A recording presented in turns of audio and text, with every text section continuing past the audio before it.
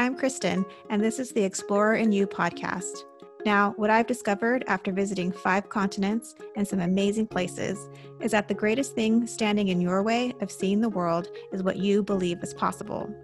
I believe that travel is for everyone, on any budget, and it doesn't have to be overwhelming. So this podcast is all about unlocking the explorer in you.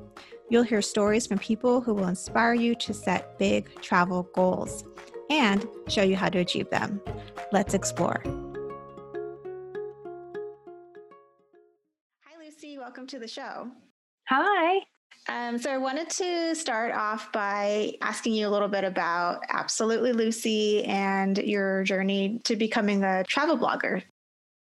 Sure. Well, I started blogging about 6 years ago. I started out as a lifestyle blogger, and then about 6 months after that, I decided I was going to go traveling for the first time. I've been on a lot of holidays before, but never been sort of properly traveling, and I'd never done it by myself before. So I decided quite naturally my blog was going to change over to being a bit more of a travel blog. And yeah, I've basically spent the last 6 years traveling full time or living abroad most of that time. And my blog has very naturally changed into it's now an adventure travel blog and sort of solo female travel blog. And yeah, currently back in the UK because of lockdown, but very much hoping that travel will resume at some point. Yeah, I'm sure it will. I'm hearing good things about vaccines and such for 2021. So was there a specific moment when you knew that like you didn't need other people to travel, and when you're just like, you know what, I'm just going to go by myself? Yeah, I mean, I think the way I'd been kind of raised, my family, we were always quite big travelers anyway. I had always wanted to go traveling. It had always been a dream of mine. And I think because of I sort of finished school, went straight to university. And then after that, I was very lucky, actually, because straight out of university, I managed to get a job as a journalist. And those are very, very hard to come by at the time, particularly because I didn't study journalism. So I was very lucky that I managed to wangle my way in there. What did you study? I studied English language and communication with English literature, which Nice. I loved. But at that point, I thought I wanted to be a teacher. So it was only as I was about to graduate where I suddenly got interested in journalism. But for coming out of university into the recession and getting a job straight away, it wasn't really something I could turn down. And I'm very glad that I didn't. I made a good decision there because I learned so much from doing that job. But once I reached the point where I was ready to move on from that job role, I realized I kind of had an opportunity there. Whereas I'd missed out on going traveling in those early years after university, I kind of now had that choice that I could either go traveling and kind of do all the things that I'd really put on hold for the last few years, or I could go find another job, but then I might not have as easy a natural break in between work again. So for me, it just seemed like a really good time to be able to cut my ties to work and to just go off for maybe a year and try traveling, see how it went, and then come back and I could find myself another job or move away or something. And when I made that decision, it worked quite well because actually I was in a relationship at the time, and that kind of very naturally came to a very abrupt end. So that also, there was a lot of factors involved that just kind of, it just felt like everything was pushing me towards making that decision at the time. And I actually asked one of my really good university friends to come with me. We've been talking about going traveling since we were at uni. And she had a new boyfriend, so she didn't really want to leave that new relationship and the job that she was in. So yeah, it just kind of worked out that when she said that to me, that she was like, I don't think I can go right now. And I just thought, well, as much as I would have loved to have her come with me, I just thought I'm not going to put it on hold on the off chance she might change her mind in 6 months. Right. And I'm glad I didn't, because she's actually now marrying the guy. So I might have been waiting a long time. Yeah, he wasn't going anywhere anytime soon. Yeah, he was sticking around. So it was the right decision. Right. But I just sort of thought, I mean, obviously it was scary as hell, but I think I was just like, I think it scared me more, the thought of missing out on this opportunity, than going there by myself and just doing it anyway. And I think because I was quite an independent person, I wasn't really scared of what could go wrong. I think I was more just scared of, what if I get all that way and I don't like doing it by myself, kind of thing, rather than actually what could go wrong, because I just didn't really want to think about that kind of thing. So yeah, I think it was more just like the fear of the unknown, but I was just like, well, I could be afraid of what could go wrong on this trip, or I could be afraid of never getting the chance to do it. And I think that's a much scarier thought. So yeah, looking back and kind of having that big regret of just not trying. Yeah, absolutely. And I know you really do encourage women to just travel by themselves, and you offer resources. So why should women travel alone? And like, what have you learned from traveling solo? I'm sure you've learned a lot, but if you could share with us a little bit about that. Yeah. I think the easiest way to put it is that I think travel has completely shaped the person I am today. And I think that the lessons and the experiences I've learned from in the last few years, I can't even compare them to what I've learned from my life at home, or growing up in the UK, or from university, or any of the life experiences I've gone through before. They're just on a completely different wavelength. And I think, if particularly, I mean, I can't speak for other countries, but I think particularly growing up in the UK, and I think, to be honest, everywhere, we still live in really patriarchal, traditional societies. As much as they want to think that they're really advanced, they're really not. And we're, I think, particularly as women, it's ingrained into us, and it's completely indoctrinated into us from the moment we're children, that we need to grow up and we need to maybe get married and have a child, and that's our sole sort of purpose in life. And it's in every advertisement, it's in every TV show, it's in everything that we see. Yeah, the messaging is everywhere. Yeah, pervasive, constant. Yeah. And I think particularly when we're growing up and when we're a bit younger, we don't really realize that. We don't realize how far it goes and how much it impacts on every, it's like when you're seeing that all day, every day. It's like with coronavirus, you can see the effect it has on your mental health, because we're constantly bombarded with the messaging on social media, on TV, on the newspapers, everywhere at the moment. And it's really harming people's mental health. But then we don't realize the fact that all the patriarchal messaging that we're getting and all that kind of messaging is actually doing the same. It's just a bit more subtle, because it's not quite as dramatic, maybe. And I just think I've always really felt that traveling by yourself, it doesn't have to be for a year. It doesn't have to be for 6 years like I've done it. It could be a weekend trip. It could even be a day trip. Can be such an enormous confidence boost for you as a woman to do that by yourself, and to realize that not only are you capable of doing that, but that you can do it and enjoy your own company without needing other people there. I think that is one of the greatest lessons you can learn, particularly as a woman, just to have that confidence in your own abilities, that you can do it and you can love yourself enough to actually just enjoy your own company. You don't need somebody there with you. You don't need someone to protect you, that you're actually capable of doing that. And I think that is one of the things that I've learned the most. I was one of those people before I went traveling who was always surrounded by people and was always had friends there, or boyfriend or family. And since going traveling, I love my own company so much. And I think I always did, but I think I never had the chance to really enjoy it the way I did when I traveled solo. So I think that's definitely one of the things that I've learned the most. It's that I will go traveling by myself and be surrounded by people because it's so easy to make new friends, but that so often I will then make that choice to be on my own and to take time for myself because I just enjoy it so much. So yeah, I think that's definitely like, it's such an amazing experience, even if you can't do it for an extended period of time, just to do it for a very short, even a few days, or even just do like short day trips here and there by yourself. It has the same effect, I think. Right. Taking those little baby steps could be a really great way to start.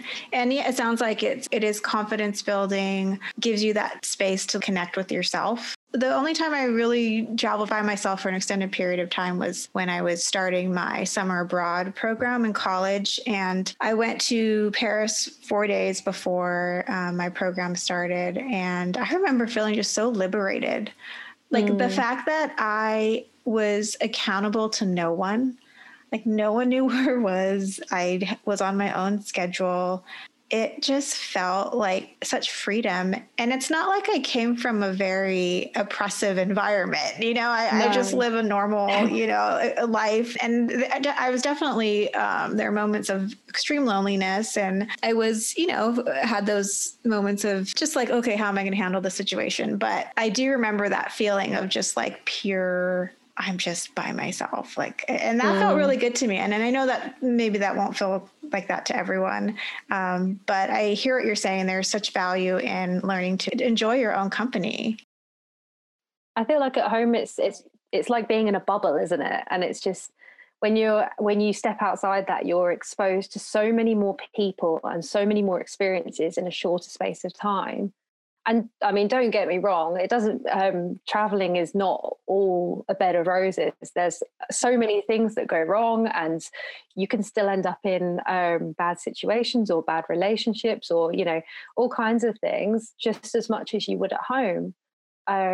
But exposing yourself to those, it makes you, I think, so much more resilient as well, because by stepping outside that and exposing yourself to so much, you not only get those bad experiences, but you see the good as well.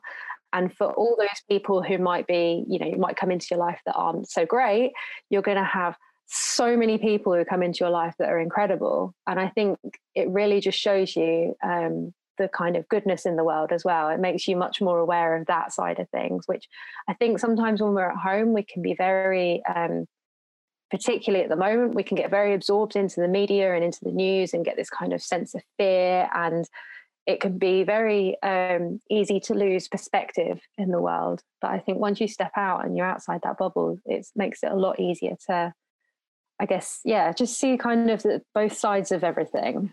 Right. Yeah. And the several people that I've spoken with on this podcast have said the exact same thing, that sort of the messaging that they were getting from, wherever they were in the world from the media was just so different from their actual experience. They were kind of told to be afraid of certain areas. And then once they got there, they were like, wow, this is not anything like it was presented to me or portrayed to me. So it's just really interesting and speaks to like why you should go out there and see for yourself. For those who are thinking about going out and traveling by themselves, what are some ways that women can prepare themselves for traveling solo? And how much do you think mindset plays into this? It's huge. I think mindset is genuinely the biggest component. And I think that if you're going to plan to go traveling, whether you're going to do a short trip or you're going to go backpacking, I feel like the mindset aspect is exactly the same no matter what type of trip you're taking. And having a strong and a good mindset is probably the most important thing you can pack. It's such a game changer in terms of keeping your confidence.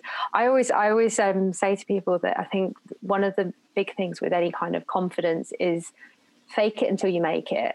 And no matter where you are or what you're doing, like when I first started traveling, I didn't have a clue what I was doing. It was the first time I'd been on a plane by myself and I was going to the opposite side of the world.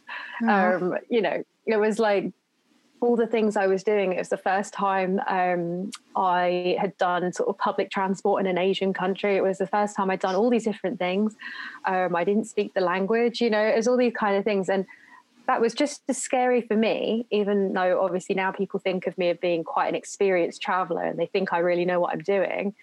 But that was just as scary for me as it would be for anybody their first time traveling. And I think people have to remember that, is that all I did was fake my way through it until I felt confident enough that I did know what I was doing. Right. So I think that's something to remember, is that nobody really knows what they're doing when they first start out. And it's fine to make mistakes. But I think the biggest thing that you can realize is just try and project a confident image. And that will get you through a lot of things. Because if you keep that kind of confidence going, you will eventually start believing it yourself. And if you keep that attitude around you, you're also going to start listening to your body more. Because if you're feeling maybe nervous or a little bit anxious, it's really important to actually allow yourself to feel those feelings. Because I do think a huge part of safety when you're traveling, and particularly as a woman, is just learning to trust your intuition and just that feeling in your gut. I feel like we are very much trained out of paying attention to those feelings in society when we're growing up and stuff. We're very much taught to just ignore that and just do what we're told and all that kind of thing. But I think genuinely, like, being in tune with your sort of deep feelings and those like nervous kind of reactions and stuff, it can be such a great way to just judge the situations. Because when you're out there traveling, it's going to be, everything's new, there's all these new people and there's all these new situations, and things can be intensified and happening quite fast. So you really need to learn to trust your instincts, whether that might be, you know, if you're in a place where you feel a bit uncomfortable, or if you're in a situation where, you know, there's somebody there that you don't quite trust, or you're in a situation that you just don't want to be there anymore, you need to be able to trust your feelings, and to also just have that, to be assertive enough to decide that if something doesn't quite feel right, it probably isn't right, and it's quite okay for you to just leave that situation. You don't need to be polite. You don't need to look after anybody else's feelings, because you're traveling by yourself. So the most important thing is your safety. So yeah, I think that's definitely like one of the biggest things that I've learned. Yeah. And I think that speaks to what you were talking about earlier in terms of like the messaging that women get. A lot of times it is to be polite and to be nice. You know, it's that expectation. Yeah. Yeah. Don't hurt anyone's feelings. Yeah. And like you're saying, it's so important to be assertive and speak up for yourself. Yeah. I like your fake it till you make it. It reminds me of act the way you want to feel. I think I've heard it put that way too. Just so that you can get yourself going. And then it's kind of like you're building on that momentum of like, okay, I've done it. So, you know, I have a little bit of confidence and I can keep going. Exactly. And I think you can apply that. Like I always kind of have the thing that if something is feeling like a huge, impossible, scary task, it probably is too big and huge and scary. So just break everything down. Like even if you're planning a trip, it can be like this crazy thing. And I know that's what puts a lot of people off, is the thought of how on earth do I start planning a year-long backpacking trip? It's too much. I don't know. I don't understand how to do it. But I never approached it as one big year backpacking trip. I approached it like, okay, what step do I need to take today? Okay, well, I'm going to save the money to do that trip. And then I'm going to book the flights to do that trip. And I'm going to sort out my insurance to do that trip. And I'm going to quit my job to do that trip. And you just do these little tasks, and each sort of, you know, break it down so that it's like a manageable thing.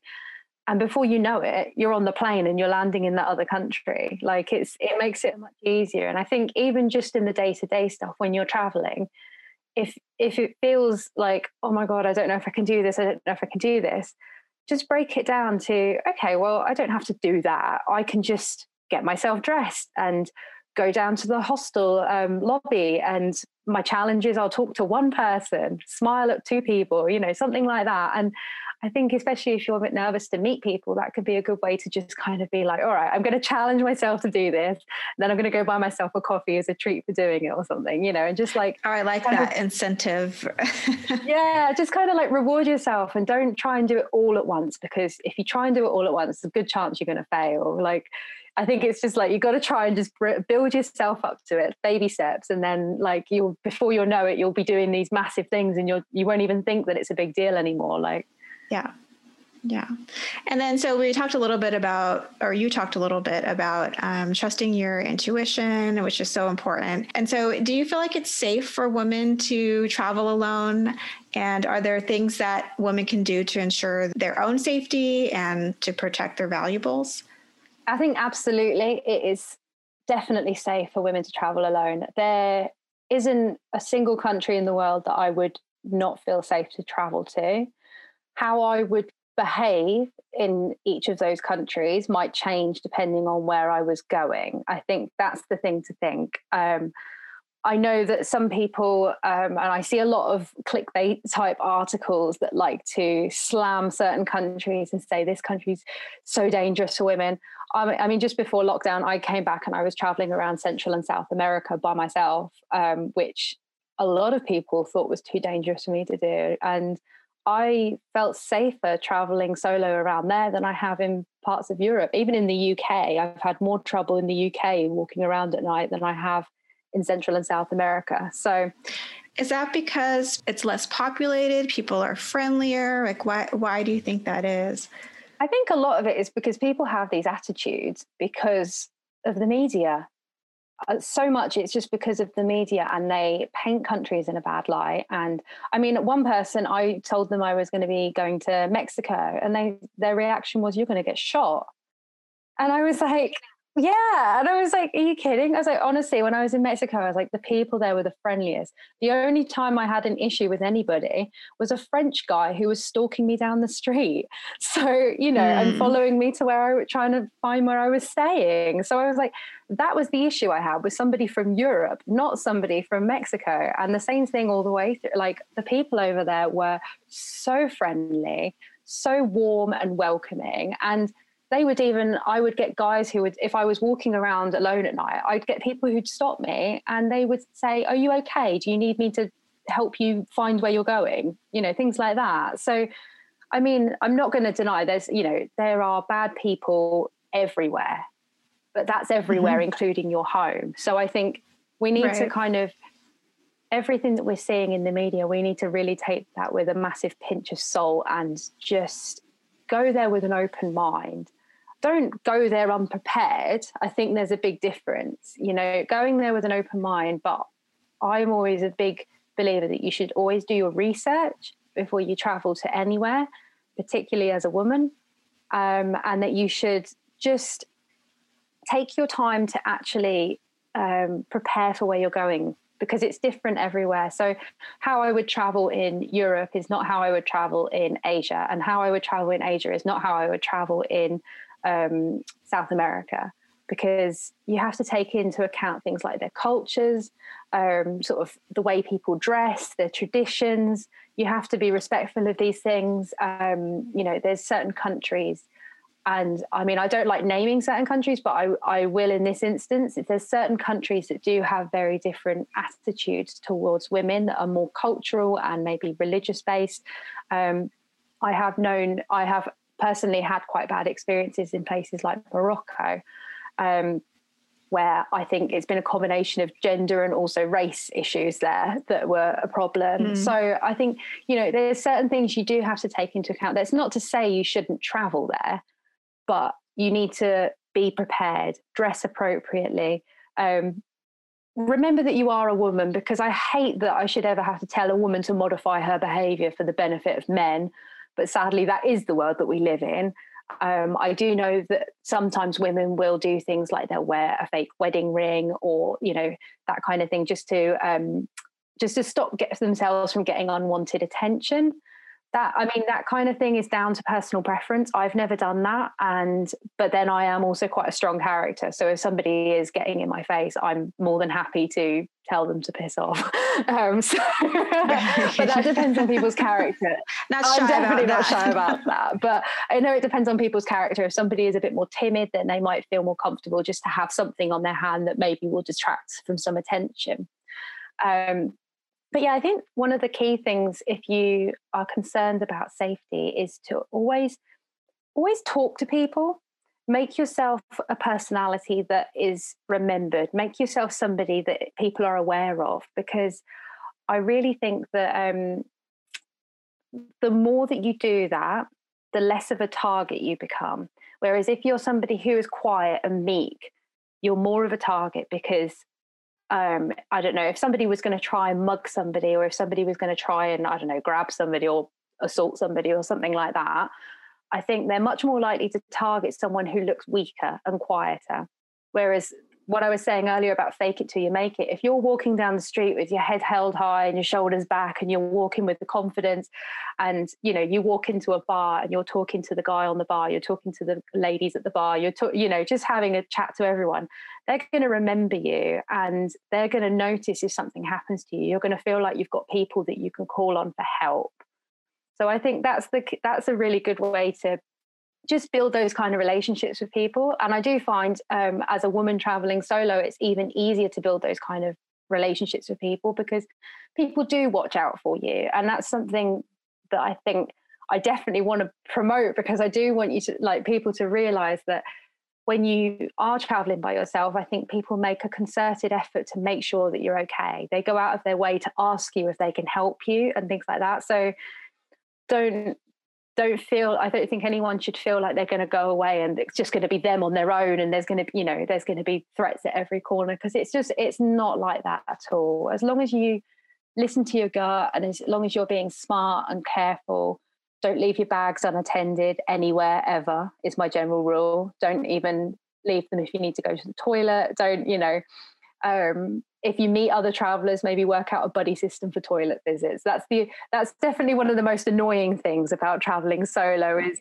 I wanted to ask you about that, because I'm so used to traveling as a couple, and the times when I've traveled for work and I'm by myself, it's like, shoot, who's going to watch my bag while I go to the bathroom? Like, that's kind of the one thing. I know. It's actually really annoying. Like, that is one of the things that probably annoys me the most about traveling solo is, but I think most of the time, to be honest, it's very rare that I have that situation, but when I do, it really annoys me. But most of the time it's pretty easy to meet people, and most of the times I do find, if because I tend to travel a lot, like I'll be on public transport, like the buses and things like that, and there's normally always travelers around, and I do find that travelers tend to bundle together. So even if we're all from different places, everyone will kind of stick together, because once we're on a bus together, we're usually going to the same destination. So normally there'll always be somebody who's willing to look after your bags for you and stuff, or you watch theirs and then they'll watch yours and that kind of thing. So right. I think it's just the thing is, honestly, the more people you talk to, the better. The more people you smile at, the better. The more people you make the effort with, the better, because they will, as much as you help others, they're willing to help you back. I have to say too that, when I was traveling from France to Italy before my program, I have never met so many female travelers. It was just so easy. And I think because when you're with someone else, you are in your little bubble, right? Yeah. But being on your own, and I'm more of an introvert, I would be more inclined to, kind of stick to my own thing than, talk to strangers. But it forced me to, because I didn't have anyone else to talk to, it forced me out of that bubble. And I met so many great women traveling by themselves. I mean, this one woman from Sweden, she just became my tour guide because we hit it off. And, then I met someone else on a train, and then I met someone else. It was like, I couldn't stop meeting people. Yeah. It snowballs, doesn't it? And before you know it, you're like, I always say to people, it's like, actually, even though I travel by myself, I'm never actually alone. It's hard, because I work while I travel. So it's actually, if I want to have a few days where I'm just working, I have to book accommodation specifically for that. Because if I just go to a hostel, it's too easy to meet people. Yeah. Then the next thing you know, you're off hanging out with new friends. And yeah. Yeah. And I love that you point out like that you've had that experience where you've met so many solo female travelers when you're like, because that's the thing, there are so many out there. So if there are women listening to this who do want to do it, but they're a bit unsure, like there's so many, like there are literally hundreds of thousands of women just in Facebook groups that I'm in, right, you know, who are all solo female travelers of all ages. And, you know, they go everywhere in the world, and they even like, they organize meetups and things like that. So if you're going somewhere and you're going by yourself and you're a bit nervous about it, you can always join these groups on Facebook. There's loads, and there's like Girl Gone International, there's Girls Love Travel, there's loads of solo female ones. If you just start typing them in, like you'll find so many, and you can always put a message on those and just say, hey, I'm going to be in this city, does anyone fancy a coffee or something? You might even end up with a brand new friend and a tour guide, or even a place to stay. You know, like it's amazingly easy to make friends. And I think if you're constantly surrounded with somebody, it makes you don't realize how much you're missing out on as well. Because I've traveled with friends as well as kind of solo. When I travel with somebody, I feel like we still meet people, but like it's just not the same as when you're traveling by yourself. It really isn't. Yeah, it really does force you out just a little bit more, you know, into engaging with others. And you're right, there is a huge community out there of solo female travelers, and it's great because it's just so much more empowering knowing that, you know, there's so many other people out there just like you that, you know, want to go and are doing it, and, you know, having that support. So I wanted to ask you, maybe what's a challenge that you faced while traveling alone? And I'd love to hear how you overcame that, how you coped with whatever that challenge was. I mean, obviously, I think because I've been traveling for such a long time, I have kind of grown up doing it. So it's kind of like I've gone through, I mean, I'd say honestly, like the last couple of years have probably been the most challenging of my life. And that's for many different reasons. I mean, I've had sort of car accidents while traveling. I've had a relationship that turned quite abusive thanks to the gentleman. I use that term very loosely. Thanks to the person that I was with at the time. And I have been through lots of different situations. I was with a friend when she was raped while I was traveling. She was actually, just to point out, she was actually in her home country at the time. Okay. So that wasn't even like she was traveling and it happened because of that or anything. But yeah, so I think there's been a lot of instances throughout the last few years. And I think the one thing I think has really pulled me through all of that, because it's been really hard. I don't think I can even explain how hard some of those things have been, to go through things like that when you're so far from home, and also when you're traveling by yourself. I think more so because you don't have somebody to talk about things with. I think that's always the thing, is that it's quite difficult when you go through those things, but there's not someone there who's been with you when you went through them. So you can try and explain to people back at home, but they never quite understand in the same way as if they had been there. But I think, again, it just goes back to what I was saying before about just developing that resilience. And I really feel like all the kind of little things, all the little struggles and things that went slightly wrong earlier on, ever since the beginning of traveling, I think I just kind of built that up layer by layer by layer by layer. And that combines with, I've always been a really positive person. And I think I'm also just very, very focused on my personal development as well. That's always been something that's really important to me. So I think when things have gone wrong, obviously I've been, you know, devastated and upset and angry at the time. But once that's kind of subsided, I've kind of looked at it and been like, right, as much as I'm going through shit right now, this will not last, because I've been through things before and I always find my way out. And the bit afterwards is always the kind of, I guess, glow up almost, you know. It's kind of like, I feel like I'm a big believer that kind of everything we go through just makes us so much stronger and just so much better a person than we've been before. So I think having that kind of mindset, and again, it just comes back to mindset and having that kind of attitude that I can kind of get through anything, you know. Like, I genuinely feel like now, like, I mean, I don't want to be tested on this in any way, but I feel like I could probably take on pretty much anything because of the stuff that I've been through in the last few years.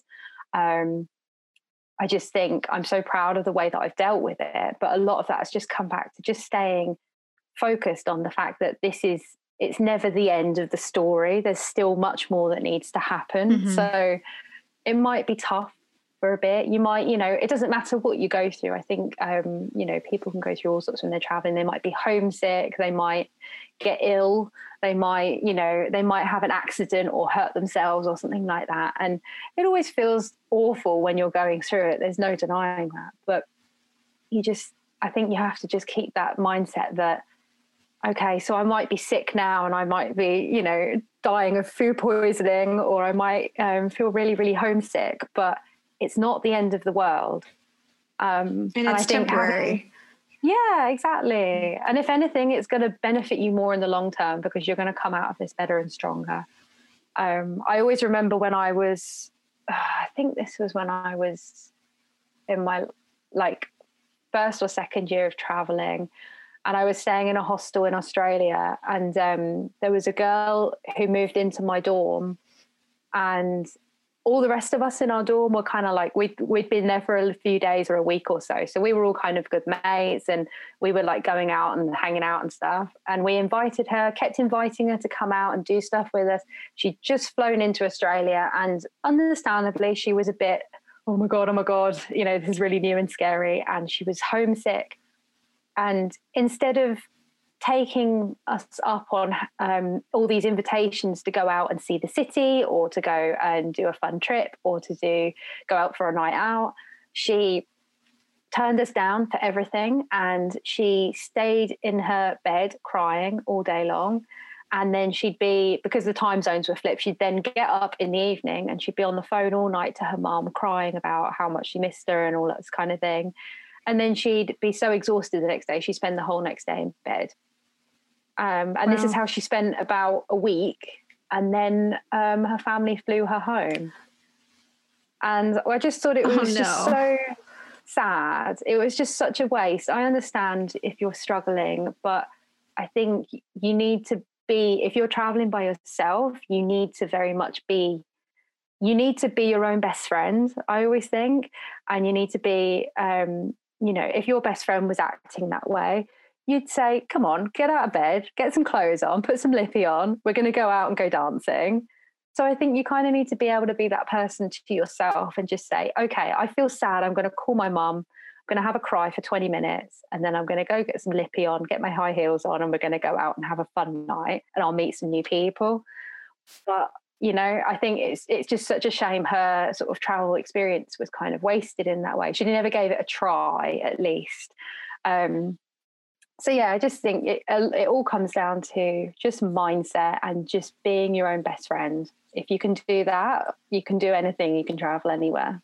Yeah. And it sounds like that was sort of the tips of what not to do when you go traveling alone. And, you know, if you're trying to overcome loneliness, it sounds like you really just need to push through it and, you know, try and get on the schedule, you know, the new time zone, and just jump into the place that you went to visit and start, you know, doing that. I had my share of homesick calls to home crying. Yeah. For sure. Well, it must have been, because it's such a long way for you, isn't it, from home as well, Yeah, being in Europe. So it was long, and it was going to be, months, of not seeing home. And, I'm pretty close to my family, and I was actually, I married young, so I was married too. And so it was challenging.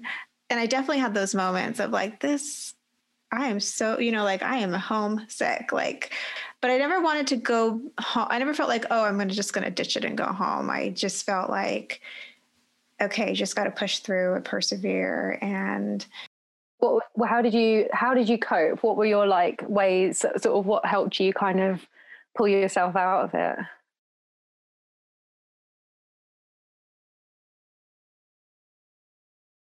Well, first of all, I was just so excited to be in Europe, and going to Italy and living there was just such a dream and such an opportunity. Yeah. Nothing that I felt like as a kid, I didn't travel a lot. It's not like I'm this, from this family that, are world travelers. And so to be able to do that was just, I really appreciated the experience.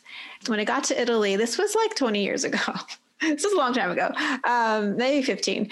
We had like a time every day that my husband and I would talk at internet cafes back when, those are really big. Yeah. And so just having that consistent check-in. And then I was in a program, which was really great. So I had school, I had my flatmates. So I was forced into a life, right? And I kept busy. I think keeping busy is super key, because you can just sit there and think about everything that, is not to your liking, or that it's different. And then your feelings can, overwhelm you of sadness or loneliness, and they're real feelings. So I think keeping busy, having those set scheduled appointments of checking in with home was a great combination to just kind of ease, okay, this is my new life and I'm doing these things, but this keeps me tethered to what I know. So that's just kind of how I handled it as a 20-something-year-old, being away from home for the first time. Oh, it sounds like a good way to do it, though. I think that's true. It's routine definitely helps. And I think just allowing yourself to have people around you. They might not be the people from home, but it doesn't mean that they can't be really important and really great too. I found a lot of the time that some of the places that I've been sort of longer term as well, it could have been one of those. I mean, I've had one hostel in particular that I lived in for about, I don't know, I think it's about 5 months. And that's a really long time to live in a hostel. But actually, when we were there, everybody arrived at the same time, and we all were broke. We all arrived there to work, and everybody who was there at the time was going through a lot of very dramatic stuff in their own personal life as well. We had one guy who was fighting a custody battle for his child. We had another person who was doing something else. We had some, lots of different situations, really, really vastly different. And those are some of the deepest friendships I've ever made, because we were all there and we were going through tough times together. And because we allowed each other, we kind of became the family that we didn't have with us at that point. And I think that was honestly particularly one guy in particular, me and him became instant best friends. And he's actually from the US and I'm from the UK. And we have now met up on, I think, what are we on now? 5 continents. And we have, traveled all over the world together, even though we're from different sides of the world. And I just think, it's really important to also highlight that, fair enough, you might be missing everyone back at home, but look what you could be missing out on if you don't give yourself a chance to just throw yourself in. Because that's the friendships that I made over there during that time. I still speak to those people on an almost daily basis, right. And they are a huge part of my life. We might not see each other physically all the time, but they are also the people that I could say, okay, I'm going to be here. And they would be like, right, I'm going to drop everything and book a flight to come and see you, So it's a different kind of friendship, but they're still hugely important. Yeah. And that experience, those experiences can really bond you just, and it sounds like for life, obviously. I mean, you've been friends with this person and, managed to meet them up in different places. So yeah, that's such a great point. It's like, what are you missing out on by not focusing on where you literally are? It's kind of keeping yourself back home or focusing on that. So for people who feel self-conscious, maybe eating alone or, introducing themselves to strangers, you sound like you're really comfortable doing this. So I'd love to know if you have any tips about, how to kind of just put yourself out there a little bit. This is actually one of my favorite topics because I've written so much about this because I think because I've always been quite a confident person. So for me, I've always quite enjoyed doing that sort of thing anyway. But particularly because I think what a lot of people don't realize is that everybody who is out there traveling by themselves is a little bit terrified. I mean, at the end of the day, we're all like social beings. We all just want to be part of the fun gang. Right. And, it's like, we just want to have friends to hang out with. So putting yourself out there is scary. But I think you also have to think about it from the other angle, that everyone out there is just as scared as you are. So I think just remembering that, and like I've always because I've always been quite a confident and outgoing person, I've always been like, well, okay, if everyone else is a little bit scared, then I'm just going to be that person who risks making a fool of themselves because I don't really care. I was like, I'm just going to be I'll always be that person who, if I see someone who's just arrived and maybe they're a bit younger and they're a little bit nervous. I think especially because when I first started traveling, I was like 25 and I was meeting a lot of people who were maybe a bit younger. Some of them were only like 18 and it was the first time away from home and they were really like, but I think just being that person who's actually like, hi, how are you? How's your day? Just smile at them, be a friendly face, ask them how they're doing, say, oh, I'm going to do a walking tour. Do you want to come and hang? Or like, do you want to, get a drink later? Things like that can go a really, really long way. And I think if you start thinking of it from the angle that everyone out there just wants to make a friend, then, I can't even think of times when I've been turned down, because it's very rare that people will even turn you down unless they've got something booked, basically, right. Because everyone is hanging around in a hostel lobby or something and they're just looking for someone to hang out with, or they don't know what to do next, or they, so it's like, even if you just have a chat with them, that can also be a really great way to get travel recommendations, I find. And I actually plan a lot of my trips on the road like that, just on the recommendations I get from people who may have just come in the opposite direction to where I'm going. It could also be sort of like an act of kindness too, because like you're saying, everyone kind of wants someone to hang out with. It doesn't want to really be like rejected. So if you're the person who extends the invitation, most people are going to be happy that they didn't have to do it. And two, someone wants to do something with them. So yeah, exactly. And like, I think you just have to throw away those senses of embarrassment and those kind of feelings of being a bit awkward, because I think honestly, that's the sort of stuff that only exists at home.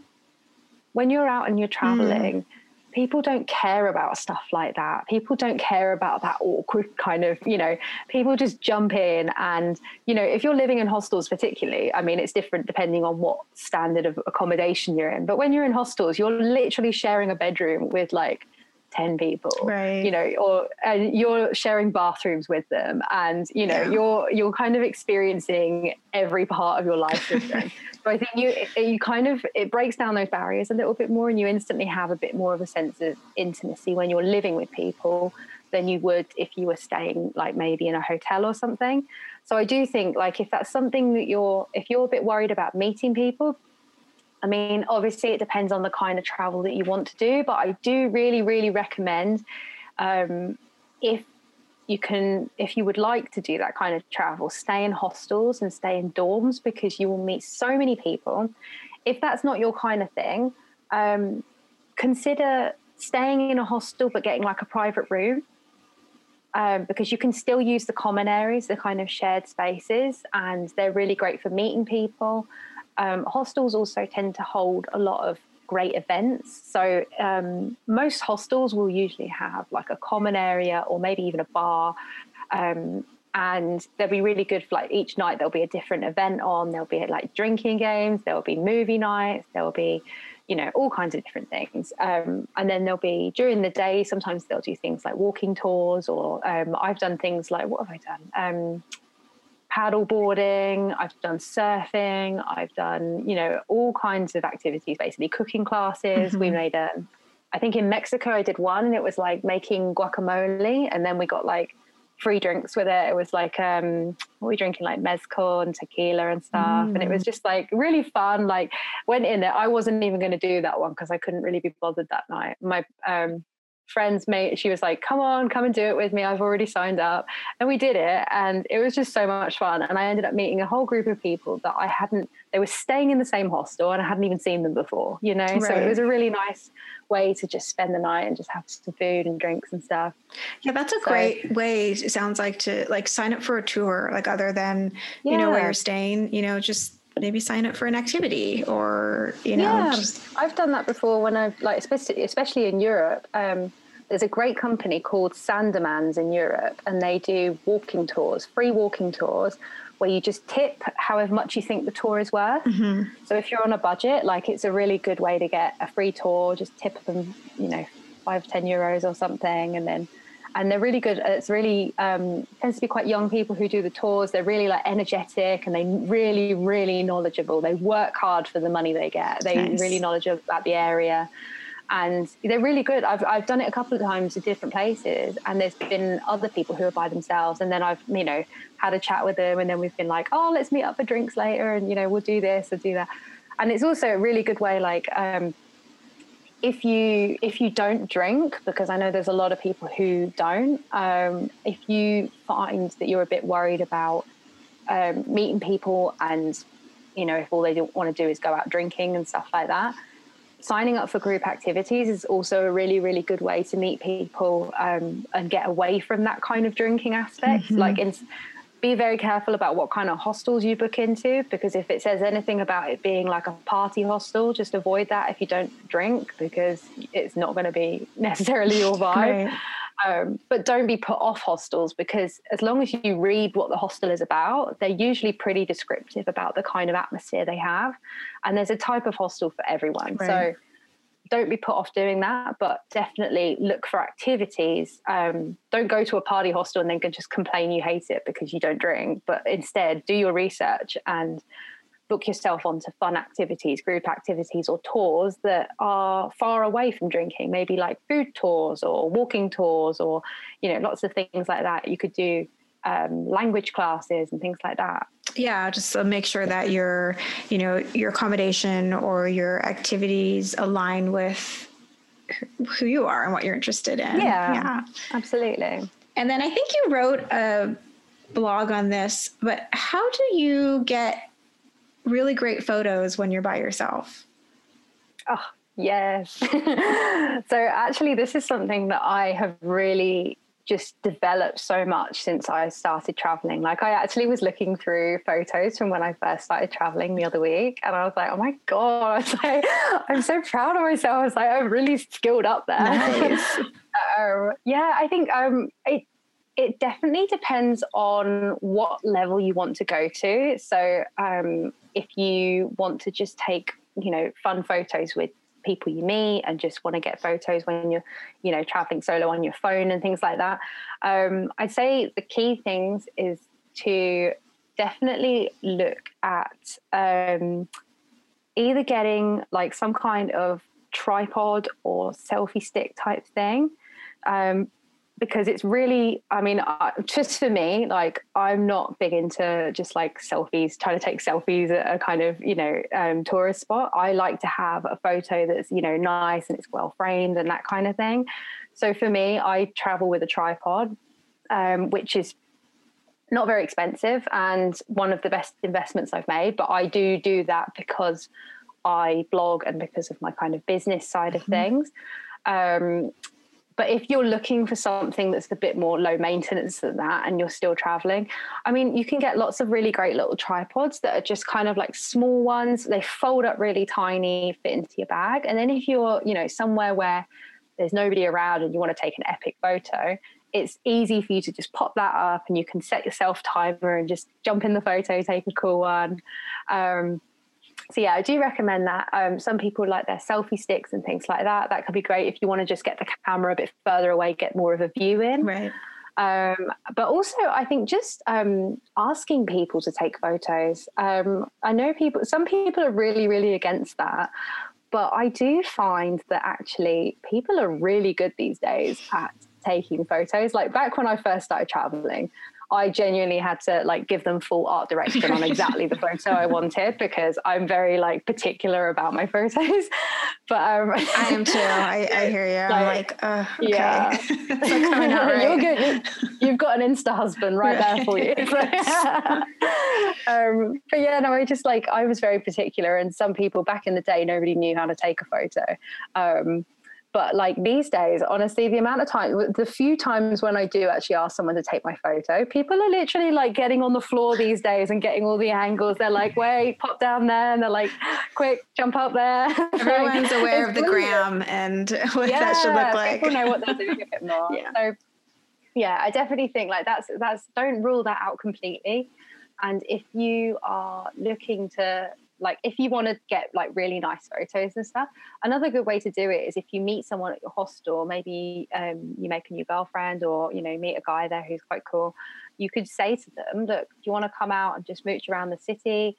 Would you mind taking some photos for me? I'll take some really nice ones for you too, you know. And it's kind of an exchange then, isn't it, as well? Because some people have the same issue, and they just want to get cool photos. But obviously, if you're traveling alone, it can be a little bit tricky sometimes. So, yeah, I think that's a good way to do it. I know people. I lived in Germany for a while, and I met a girl there who we just met through a Facebook group, and she loved like my blog and stuff, and she was like, oh, let's meet up and we can do some photos together. So she was helping me out with photos for my website, and I was just helping her out with some photos that she wanted as well. So nice.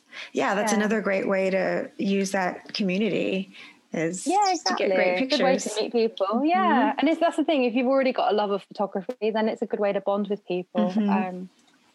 So yeah, but I mean, there's so many ways I could go on with so many different tips, but I think it's definitely worth, if you really love photography and you want to take it a bit further than a phone, I mean, it might be worth investing in an actual camera. For me, best decision ever, because I think it was the moment when I bought myself an actual camera that I just leveled up my photography so much more, and I became much more aware of just different like tips and tricks and things. I spent more time reading about it and watching tutorials and things like that. So like all the photography stuff that I do, I've completely self-taught everything. But it's so easy to learn that stuff now because there are so many amazing free resources online.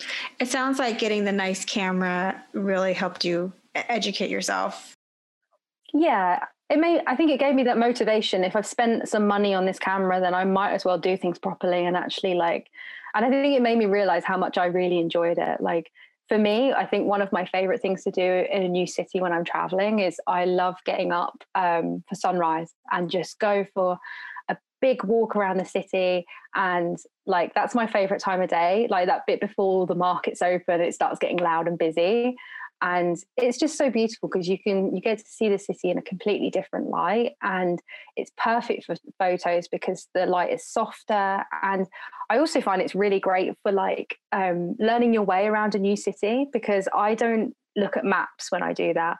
I might have a few places that I want to sort of head to, but I just let myself walk and get lost and figure it out. And then I find that as well is really, really fun, because you stumble across all these amazing little things that you never even heard of. Nobody on Instagram has heard of, because it's one of those, little undiscovered places. So it's a bit more special.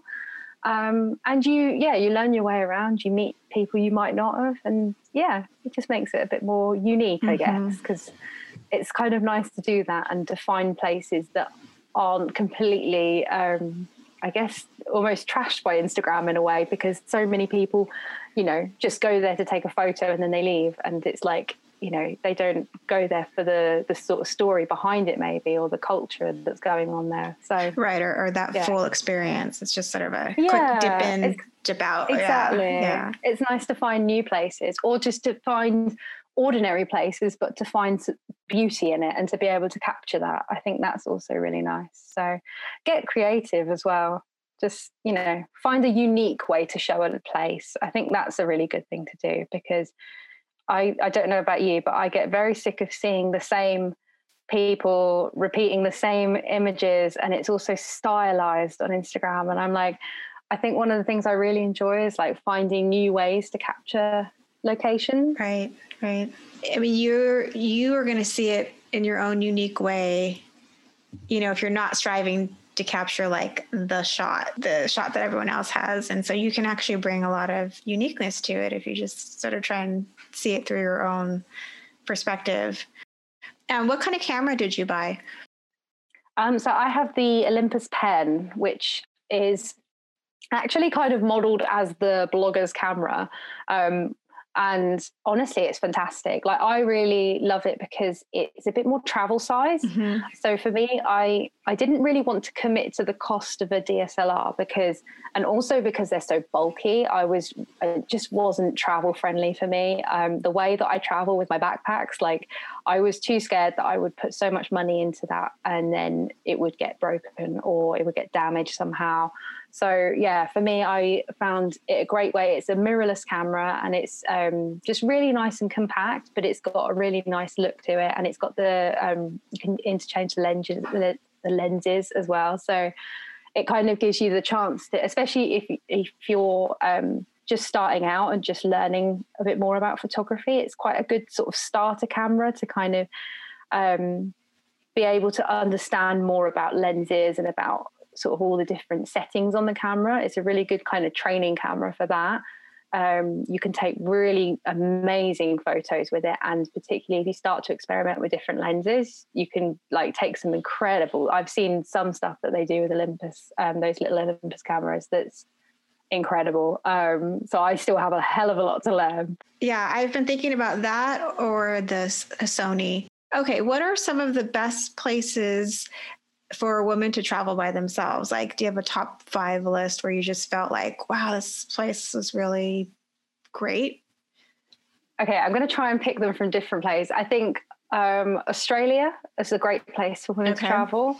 I think that in Asia, I think Thailand is fantastic. I'm also saying these just for solo travelers as well as for women. Just generally, I think these are all great for solo travelers. Thailand's just beautiful and incredible. Very easy to meet people. The locals are really friendly as well. I would also say, I think in Europe, I would say that I really, really enjoyed doing Budapest solo female traveling. It's so hard to choose. I like how you're spreading it around though. That's fantastic. Yeah. I'm trying to spread them around. I loved Costa Rica.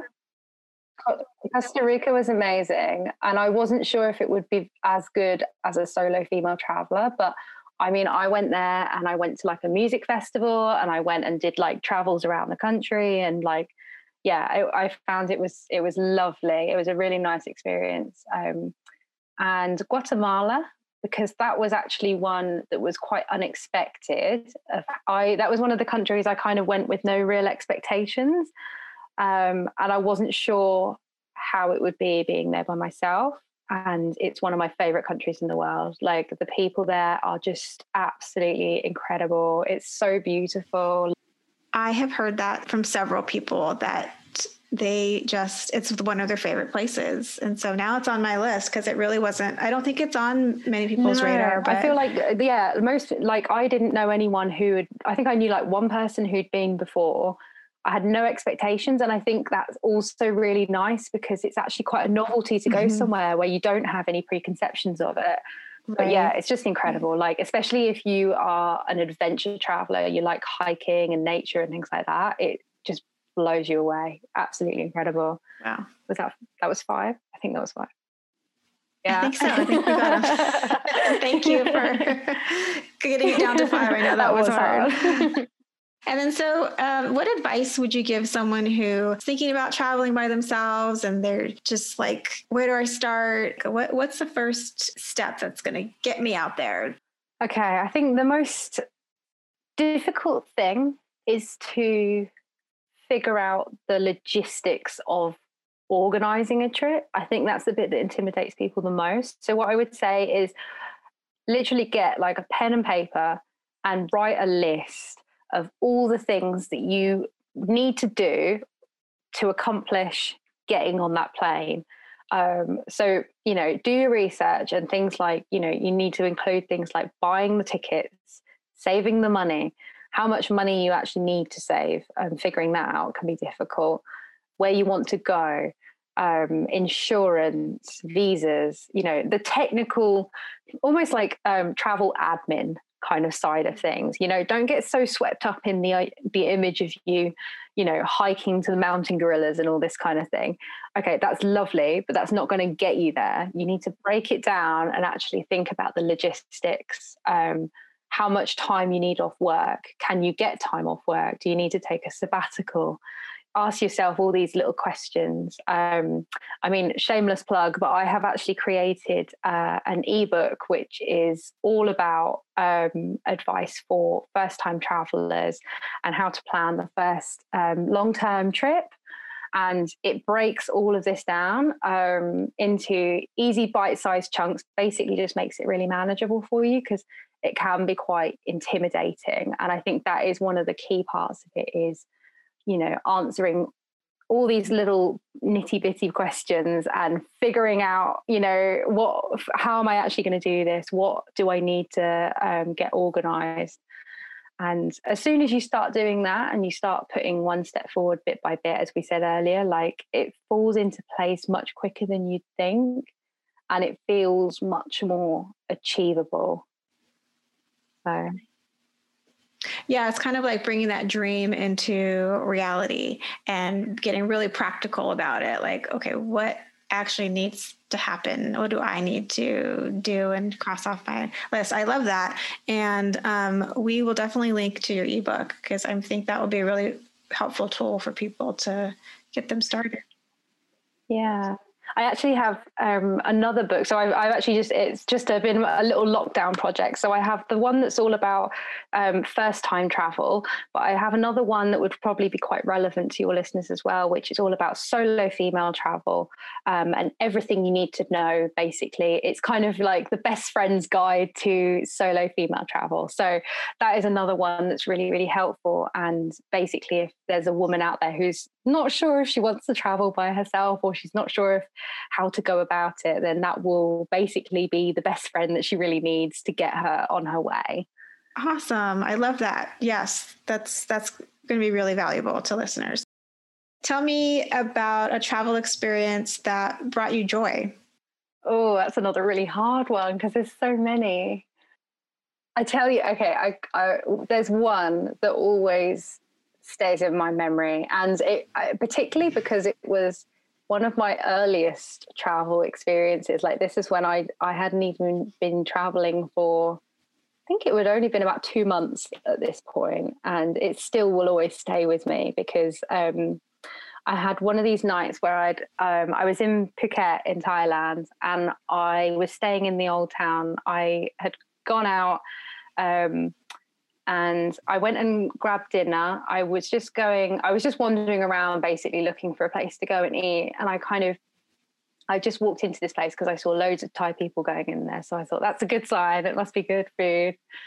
I walked in there, but I was the only woman in there for the beginning, other than the ones who were serving the food. So there's all these really old men in there. And then there was me. Oh, gosh. But yeah, I was like, hi. I sort of sat down anyway. And it was really funny, because they were all like giggling at me, and kind of like, they were obviously talking about me, but not like in a mean way, just like they were like just bemused, I think, that I was in there. So yeah, then the woman brought over my food, and then the guys basically on the table next to me, they were like, they were asking me to join them. They didn't speak any English, or barely any, and I didn't speak any Thai, other than a few tiny, very useless phrases. So yeah, I went and sat with them, and I was like eating with them, and then we ended up having a chili off. And they were challenging me to eat really spicy chilies, and then they would try and eat them too. And I was holding my own. I was quite proud because I do love spicy food, but so I was kept going with it, and I was doing all right. And then it was just like they were giggling away, and then they gave me one, and it was just so hot. I thought my head was going to blow off.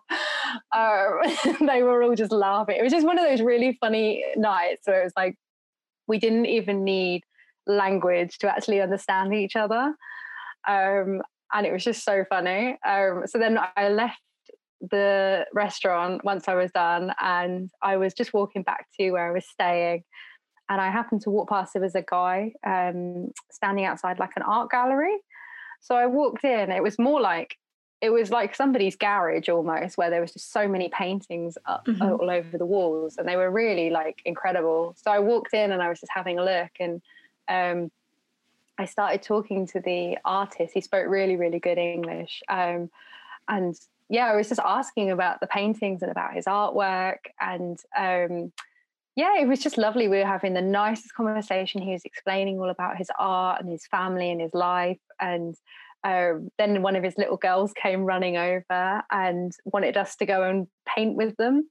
So we walked through to the back, and there was just it was just sort of the back of the gallery bit, and there was the two most beautiful little girls I've ever seen in my life were sitting on the floor, and they were like finger painting and like colouring in and stuff. So they wanted us to sit with them. So yeah, me and him were still talking, and then one of the little girls was like grabbing my hands and making me help her, and then she went off and she came back and she peeled an orange and she was giving me bits of orange, and it was just like, it was just the loveliest night. And like just one of those really pure moments. So I was just like surrounded by all these amazing people, and they just welcomed me in. It was like, didn't matter that I didn't speak the language, or that I was a woman traveling by myself. And it was just really amazing. And it was even more incredible because then when I left that night and I went back to my hostel, and I was he told me his name. And I was looking him up, and he was actually like a really famous artist in Thailand, like really famous. Oh, wow. Had done massive exhibitions and stuff like that. And I was like, how incredible that I just happened to walk down the street, and like if I'd been with somebody, that might never have happened to me. I might not have walked into that restaurant or the gallery, and might not have experienced any of it. I love that. That sounds like a really magical night. Still makes me smile. I love it. I love it. So Lucy, where can people find out more about you? Okay, so my website is absolutelylucy.com, where you'll find all my travel guides. There's loads of articles on there about all the countries I've been to.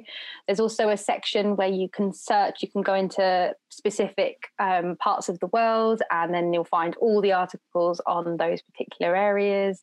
I've also got lots of stuff on there about sustainability and wellness and sort of mental health topics as well. And most importantly, I have my travel shop on there where you'll be able to find my 2 new ebooks. And then on social media, you'll find me as Absolutely Lucy. Perfect. Well, thank you so much for chatting with me. I really enjoyed our conversation. Thank you. It's been lovely. Thanks for listening to the Explorer in You podcast. Don't worry, we have a new episode every week. Subscribe so you don't miss it. And don't forget to visit explorerinyou.com for more inspiration and tips. If you want to share the love, you're welcome to send this podcast to others. Thank you for listening, and I'll see you next time.